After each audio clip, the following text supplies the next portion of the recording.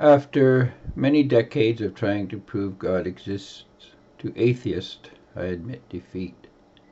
It is true, and they prove it. I cannot prove God exists to them. One may as well try and prove air exists to seaweed. The existence of God is not compatible with a world in which God does not exist. God's plan does not work with those who are opposed to it. If God exists, he cannot be something of wood or stone, and the only God that could exist within the parameters of atheism is a God that is an idol.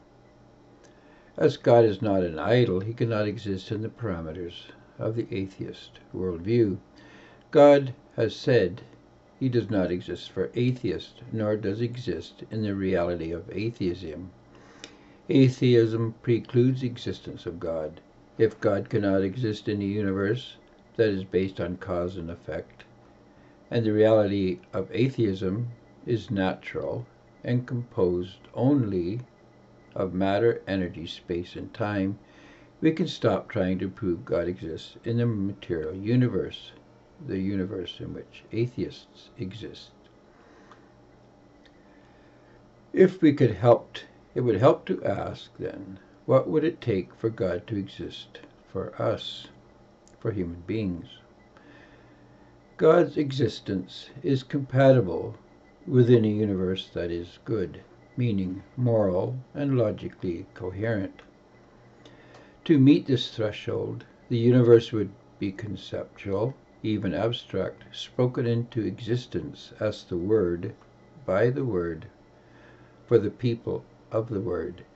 The universe in which God exists would be perfect, and all 40+ social problems found in the causal world of atheists would not exist, not in the good world of God. So it is predicted that were mankind to stop trying and prove the atheist world exists and be reborn into the good world of God, those social problems of atheism would also disappear.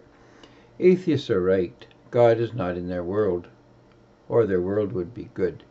If we cannot prove God exists in the framework of a physical world, they cannot prove good exists in their world either. In fact, they cannot even prove their world was ever created, as it was not. It is a fiction. Atheists have asked Christians to prove God exists in an abomination, in the world Satan created without God. But we want them to first prove the physical world exists before we try to prove God exists within it. Atheists will tell you the physical world is the only world. If it was the only world, where is God? Because God is not in their world. We know that. Why can't they prove the physical reality exists if it is the only possible reality? But they cannot. There is no proof, scientific proof. The physical reality is physically real. But there is a universe created by God, and it has no atheists and no haters of God. It is good, and it is without the social cost created by the lies of Satan. What is more, it is scientifically sound, it is true, and it is logically coherent. The Bible calls the world of the Spirit, or the church. The church is not people or buildings, it is a race. It's a people set apart. The church is a working out of God's plan, a way of life that is good. It is a way of life built for those who live in the truth, as established by God, for those who know He exists.